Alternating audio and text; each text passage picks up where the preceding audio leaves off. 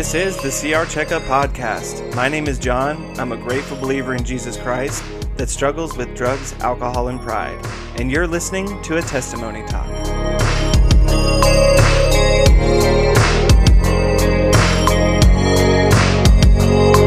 On our Testimony Talks, we get a chance to hear from someone who has taken the steps and applied them to their own life. This gives us the opportunity to see how the program works and to gain hope that we might have similar experiences.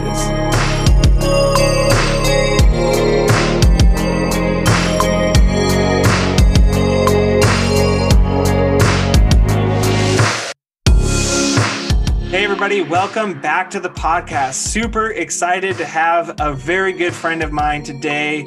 Would you please introduce yourself for us? Hi, my name is Will. I'm a grateful believer in Jesus Christ and I struggle with alcohol. Hey, Will, man, it is so good to have you on the podcast. I feel like, man, this is like a long time coming. Yeah, it's good to be here. I'm really glad that I'm getting the opportunity to share my story and hopefully be able to inspire or help some other people. Yeah, dude. And let me just say, your testimony, your life, and even your wife, your family, it's just already a testament. We get the privilege of going to Celebrate Recovery together, and it's not so often that we get to have folks on the podcast from RCR, but you're one of those guys that I've been seeing almost since the start of RCR at Palm Valley, and it's been so cool, man. So cool to see you grow and then get an opportunity to share your testimony on a Monday night. It's a really big deal for me, man, and I'm just encouraged by you and super excited to see what God's going to do in your life next, man. Yeah, I'm just really excited to get to share this, my 2-year anniversary. And, I was in and out of CR at the beginning. So, now I've been there religiously and studiously for the last 2 years. I was really excited when you asked me to share my story. It's something I've been working on and, I'm really serious about my recovery. So once again, I'm just really glad to get to share that with other people. Yeah, man, I am excited that you share it too, man. And I can see your excitement. And that's one of those things that just keeps me going as a leader as well. And just seeing other people getting stoked out on recovery just psychs me out, man. I love it. But, all blessing to God, or all glory to God that we have people on here who don't go to our CR, or maybe they missed our CR. And so I was just wondering, would you share with our listeners just a little bit about your story, kind of your experience, and what brought you to CR?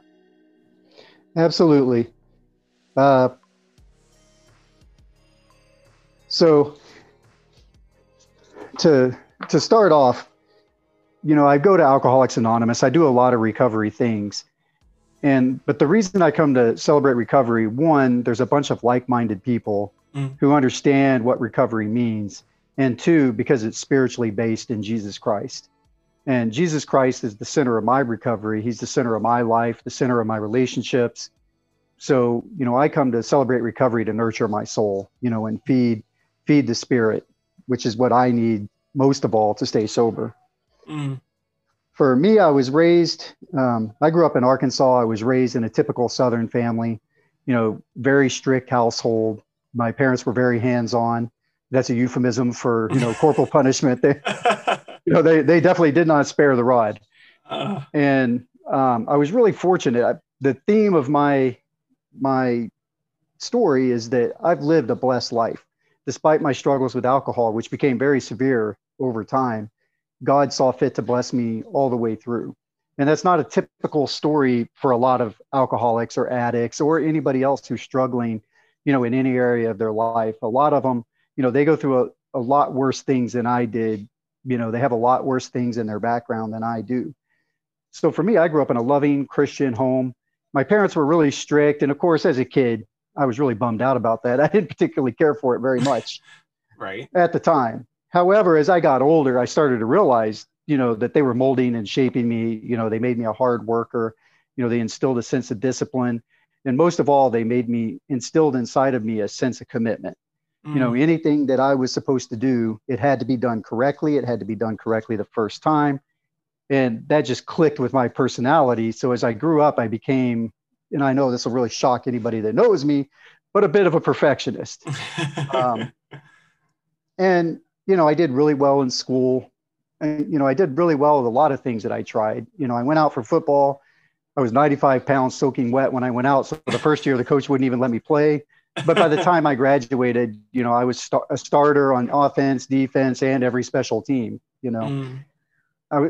Once again, I lived a blessed life and I worked hard. And, that's just the way my parents raised me up. But I was also a bit of a nerd. And, I had a difficult time relating to other people. And if, there's a theme for my childhood, I would say that's what it was. It was isolation. And it Mm. was, staying away from my parents so I wouldn't get in trouble or get disciplined.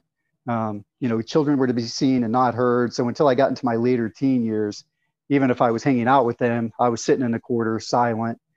So I got to where I just sat in my room and read books a lot. And, they used to play a game in my high school library where they would go in and pull a book and see how many books they had to pull before they came to a library card with my name on it. And it was surprisingly, shockingly few. Wow. But we didn't have video games back then, but we had books. So I Right. became somewhat of an escapist too. I spent a lot of time escaping from whatever reality I perceived.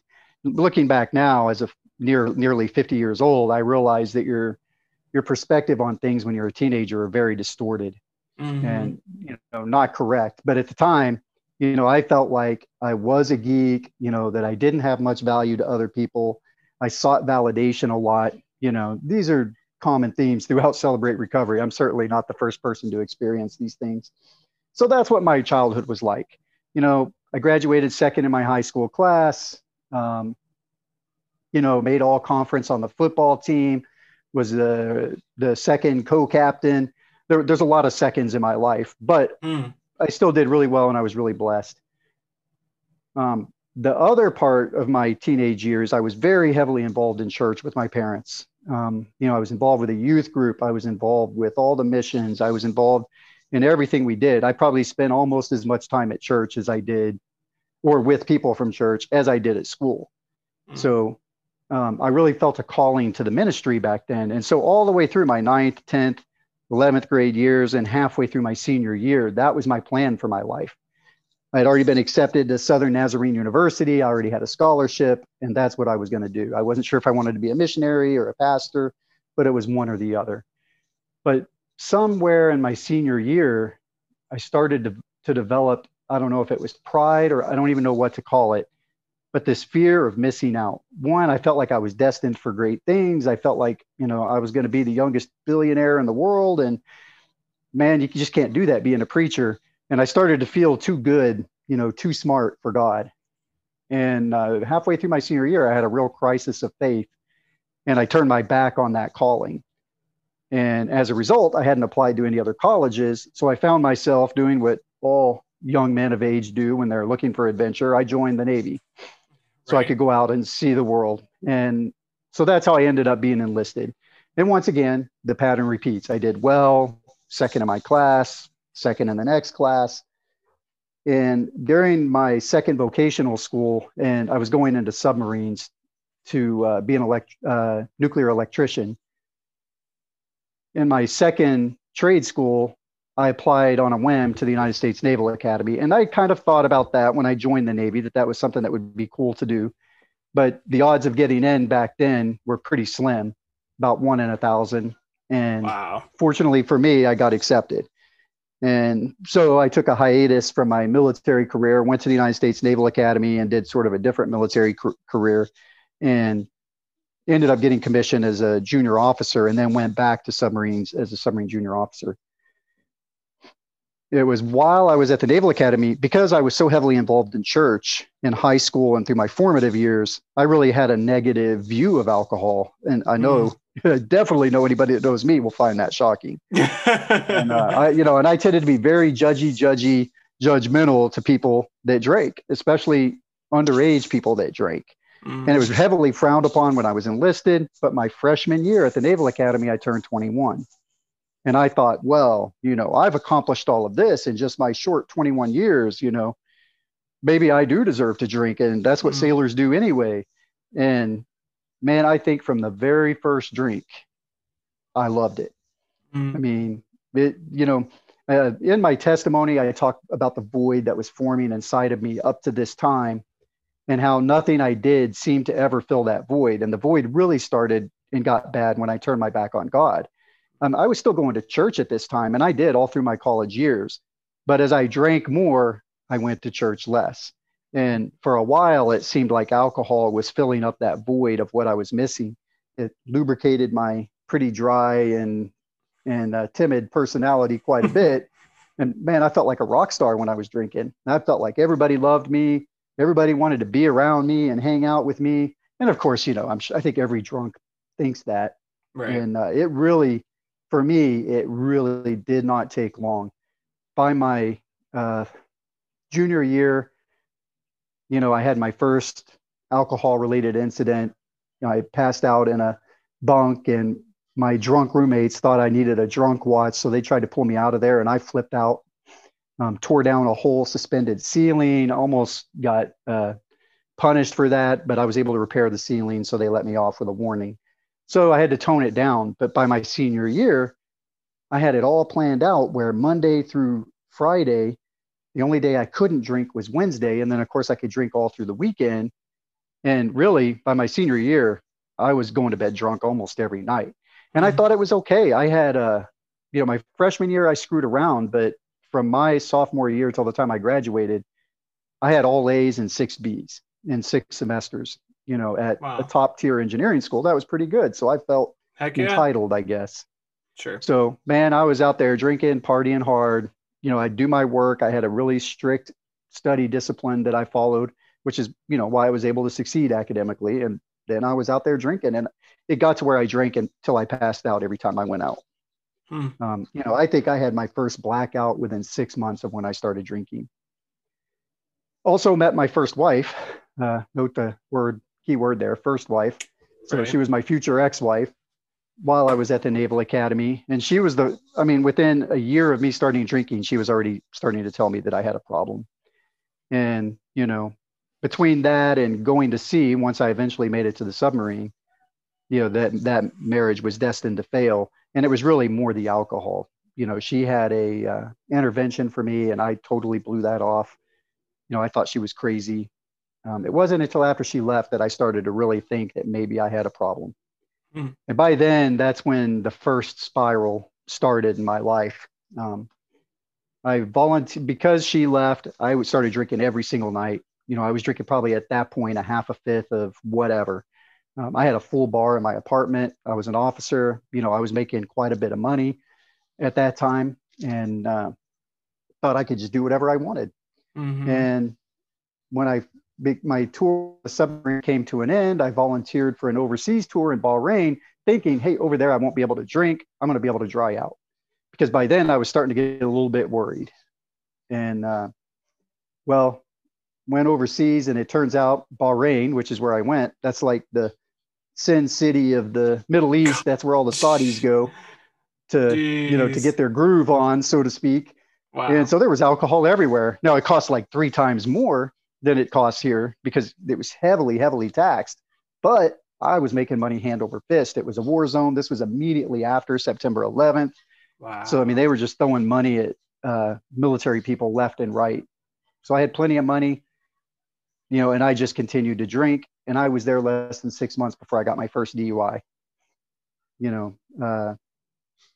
They sent me off to treatment. The DUI was a small one. I passed out in the car while it was running. It was in the winter, and it actually does get cold in the Middle East in the winter. I know you find that shocking. Yeah. But anyway, I passed out, fell across the gear shifter, put it into drive, and the car idled into the car in front of me. And somebody had paid somebody to watch that car. And that was my first DUI. So when I came back, my captain, the Commodore of the destroyer squadron that I was stationed with, I was the submarine liaison officer. He said, you know what? You're one of the best officers I have.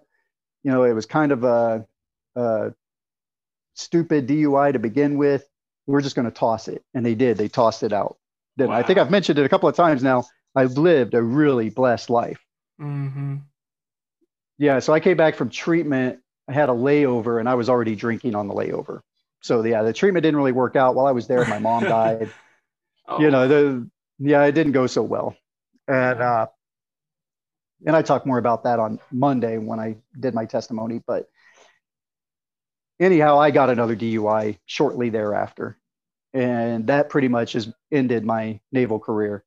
They shipped me back stateside. I went to San Diego, and by then I had already met Maria, who I'm married to today, thank God.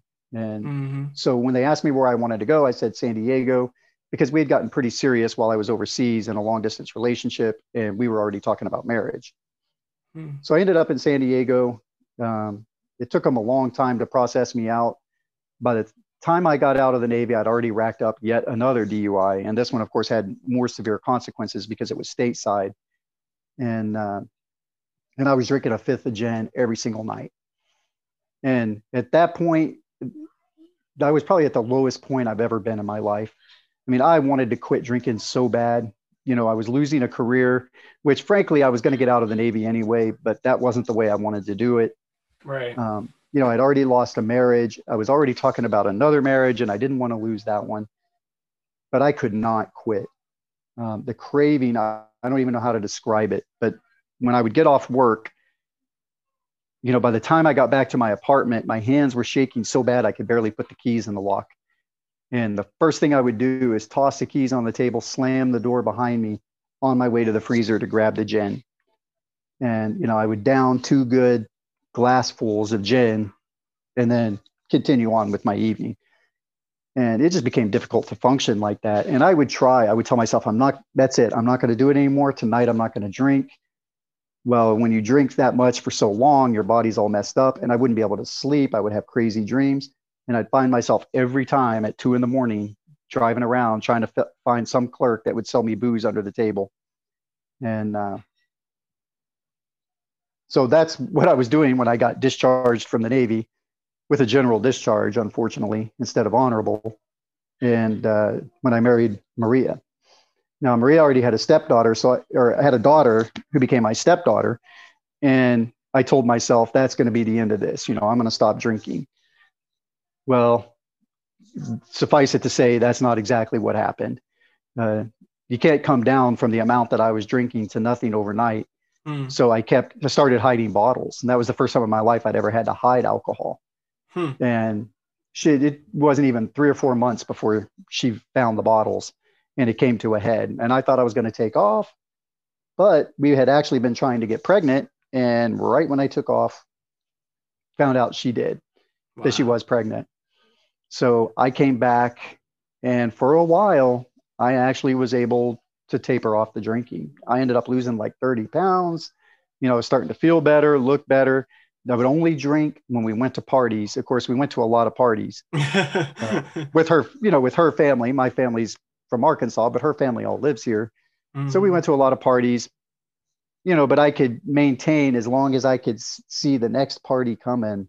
You know, I could sort of limp across the finish line to that party. Right. And that went on for a few years. Then we bought a house, and this drinking started getting worse. I started hanging out. I do have some cousins on this side of the country. We started hanging out with them, and they were heavy drinkers, and things really started to spiral again. Um, you know, we decided that I wouldn't have any more alcohol in the house and that I was going to stop drinking altogether. And that caused a panic. And the next thing I knew, I was drinking at work. Went to treatment again, and that sort of worked. Then I would only drink if I was on business trips with work. Missed a lot of flights, uh, extended a lot of trips just so I could have a couple of extra days to drink. You know, in the meantime, you know, my wife's getting to the point where she can't trust me. You know, I'm lying to her constantly. It was pretty ridiculous. We moved to Arizona, and then things just escalated times 10. You know, I got a much better job here. So we moved here to take it, and, you know, got a promotion within my first year and a half, and just continued to spiral. You know, and along the way, I left so much wreckage, you know, with my kids, with my wife, with cousins, with everybody. I mean, when all you do is drink to pass out, nobody really wants to hang around with you anymore. You know, even now, there's still repercussions with people that don't want to come around because of the amount of drinking I did. And anyway, 2 years ago, we got in an argument. I said, "That's it." She went upstairs, and I didn't even say anything to her. I just jumped in the Jeep, no clothes, nothing. Drove down the road, checked into a hotel, and disappeared for 5 days. And that was like December 17th. So I came home on December 22nd, and amazingly, as she always did before, she let me come home. Mm. And and I told her, "That's it. I'm going to get help. I'm going to go to Celebrate Recovery. We're going to lick this thing." And we went to a few Celebrate Recoveries, and then I started finding excuses not to go. And by that summer, I was drinking again. I was drinking at work again. And then the Christmas of 20, oh, I'm sorry, that was 3 years ago. Then the Christmas of 2018, Mm-hmm. I ended up doing the exact same thing. I went to work. I had a half a pint, and I thought, that's all I'm going to drink. Started at 4:30 in the morning. At 5:30 in the evening, I woke up at my desk. There was a mostly empty fifth of gin under my desk, and the door was closed and my door was locked. I closed it and locked it so nobody could get in. They all assumed that somebody came and picked me up because my Jeep was still outside. I had like 15 missed calls from Maria. And I mean, I freaked. I was so ashamed. I thought, there's no way I can go home now. This is it. This is the end. Ended up checking into a hotel, and then I did some serious damage, and it lasted for 9 days. I didn't even call her for the first 4 days.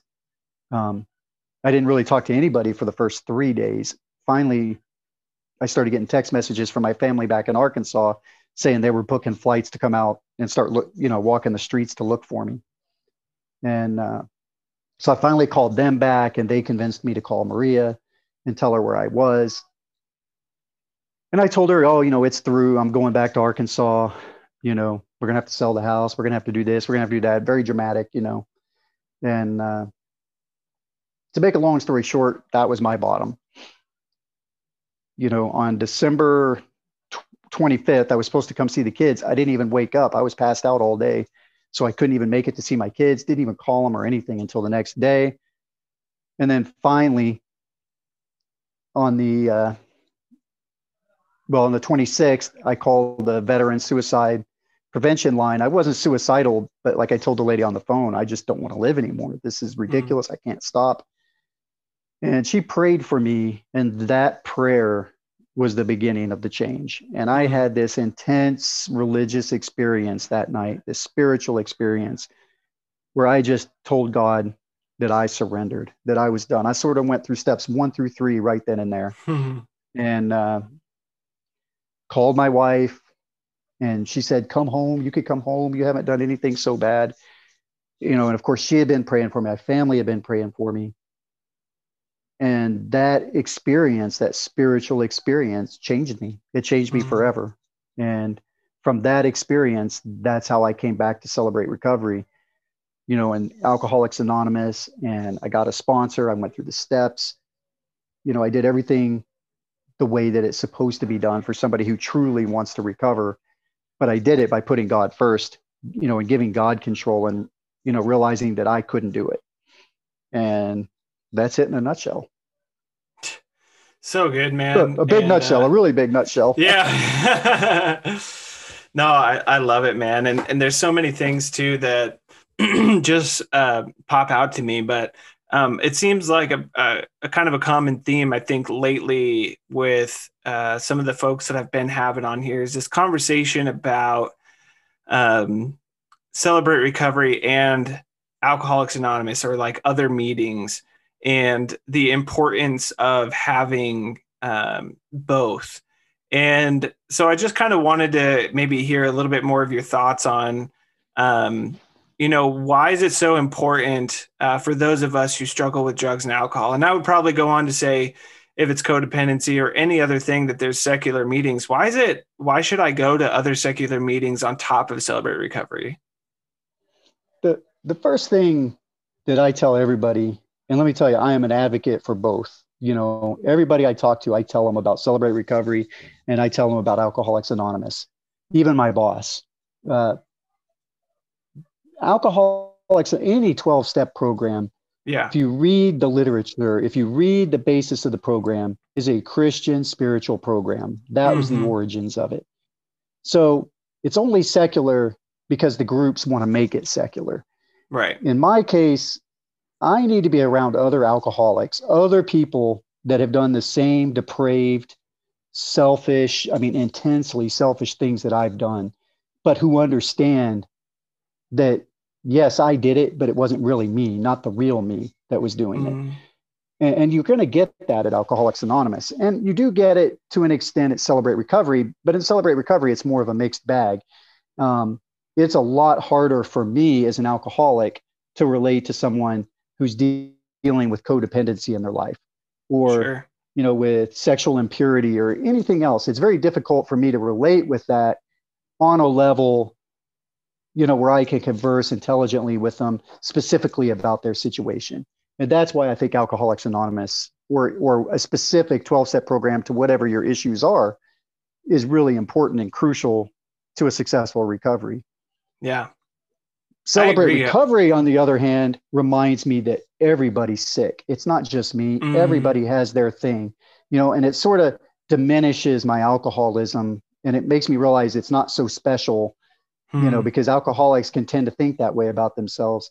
And most Right. importantly, everybody is there to worship and everybody is there seeking God. And so, that really hits both angles for me.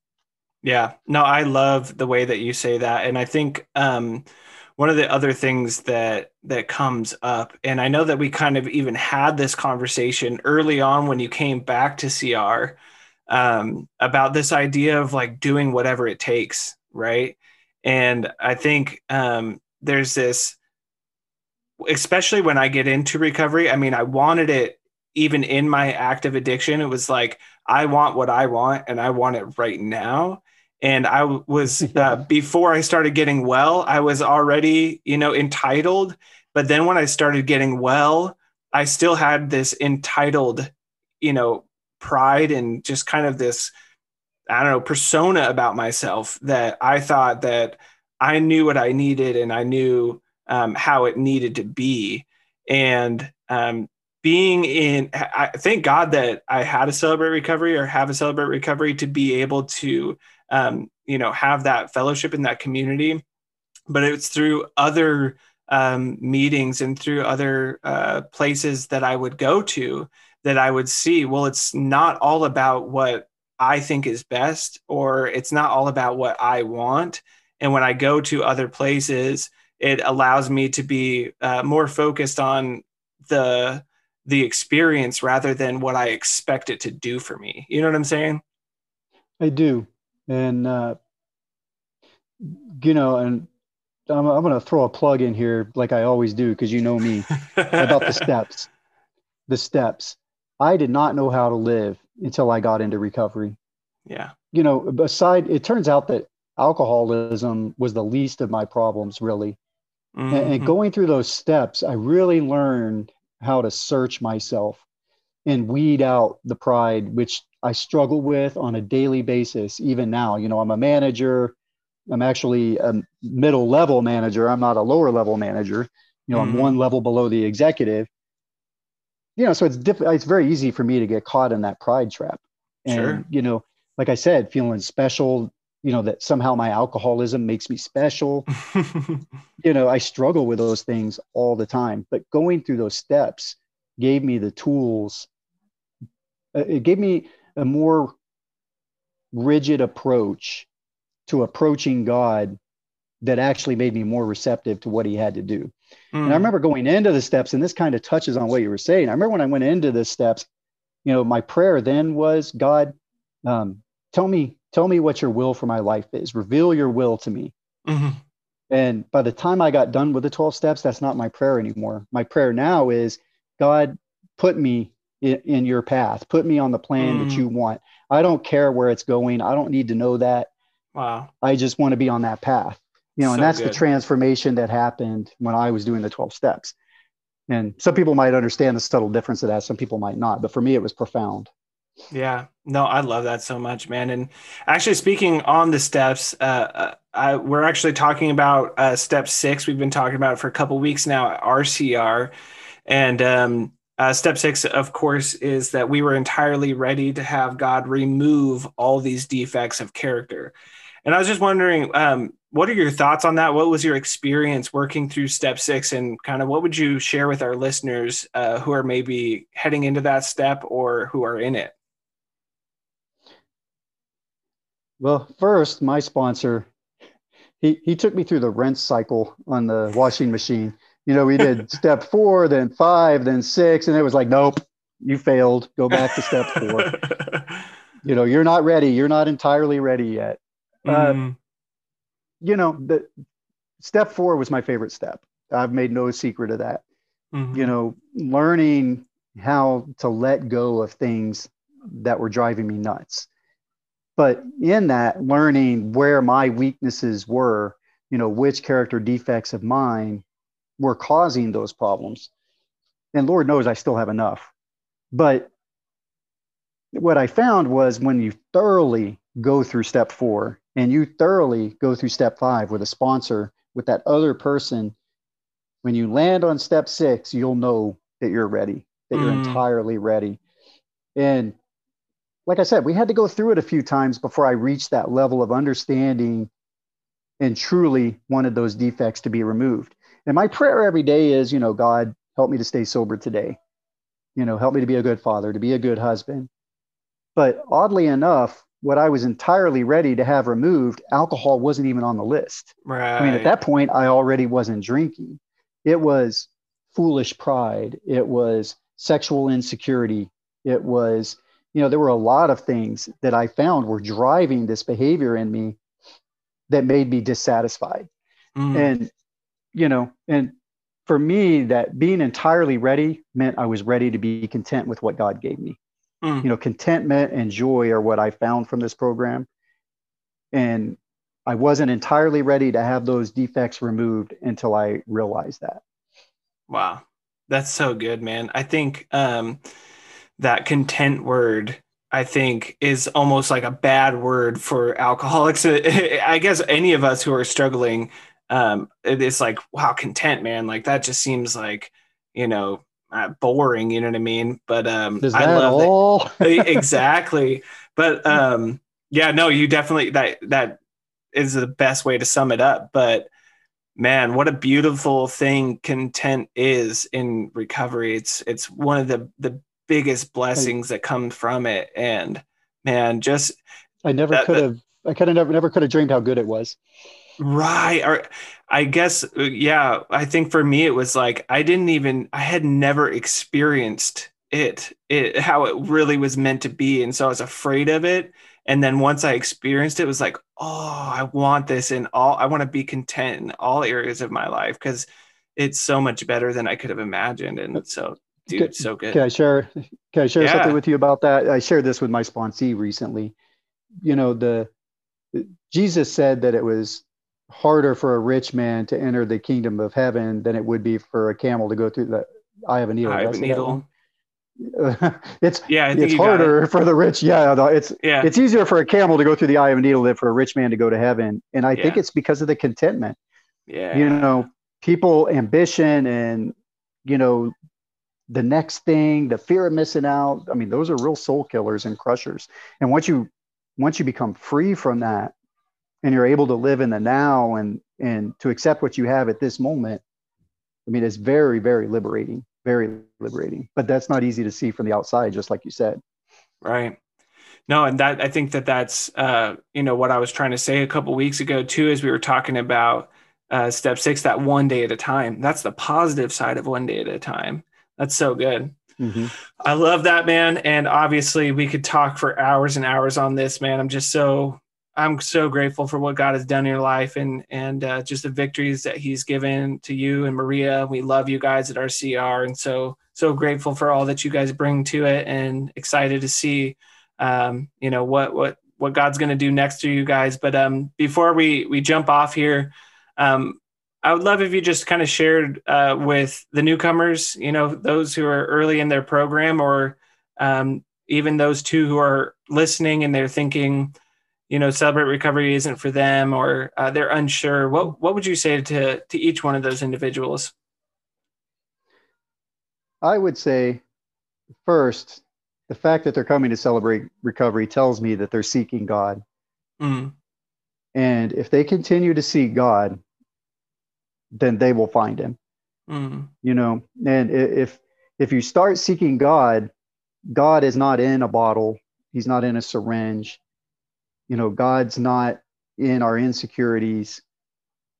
So if you seek him, you start to walk past those things and you start to move past them. But it's all about perseverance. It's not obvious at the beginning. At the beginning, that's the point where you're without hope. You didn't come into Celebrate Recovery because you were feeling great about yourself. Right. So, you know, you've got to get past the shame. And I remember how, and you may remember those first few months I came to Celebrate Recovery after I had just totally tanked 2 Christmases in a row for my family and put them through hell, literally. I was so ashamed, but I had to work past that shame. And that's when Celebrate Recovery really started to make a difference in my life. So you just gotta keep going towards God, and you'll get past all of that. Yeah. Stick with it. Absolutely. So what about those who think CR just isn't for them, or that it wouldn't be a benefit? What would you say to those? It's like I said about Alcoholics Anonymous. It's a spiritual program. The difference between Alcoholics Anonymous and Celebrate Recovery is that Celebrate Recovery is honest about it. And, you know, no matter what program you go to, there has to be a spiritual basis. And, you know, to say that it's not for you is to what's the expression, to throw it away, you know, prior, was it contempt prior to investigation? Yeah. And, you know, I would say it is for you. You may not know it yet. Just stick with it and you'll see that it is. That's good, man. Yeah. Just try it out. Yeah. You never know. You just give it a shot. Ooh, that's good, man. Don't bite. I said we don't bite and we give away free food. So, you know. Yeah, dude, what can you lose, man? Exactly. I love it, man. Will, I love you, bro. And thank you so much for your steps of obedience and your willingness to just share on these things. And man, God bless you guys, bless your family, and just everything that you do, man. And I couldn't be more grateful for you and your family, and your willingness to serve God and serve the folks at CR, man. So thank you so much. And you're welcome. And thank you so much for having me on and for your mentorship and what you mean to our Celebrate Recovery. You know, I can't even express, you know, how that program, the program that you're leading has changed my life.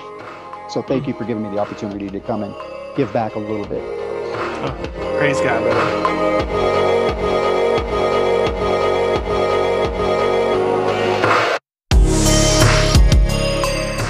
Thank you for listening to A Testimony Talk. I hope that you take what we talk about here and have conversations with others. The things that we talk about on here are meant to start conversations, not end them.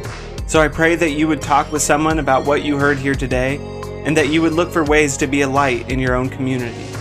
If you are struggling to find community and people to talk with, then please send an email to recovery@palmvalley.org, and I will personally get you connected with a volunteer from Celebrate Recovery. Nothing changes the fact that we need each other, even if that means that we have to find new and creative ways to do so. You can also send me encouraging messages, comments, or concerns to that same email, recovery@palmvalley.org.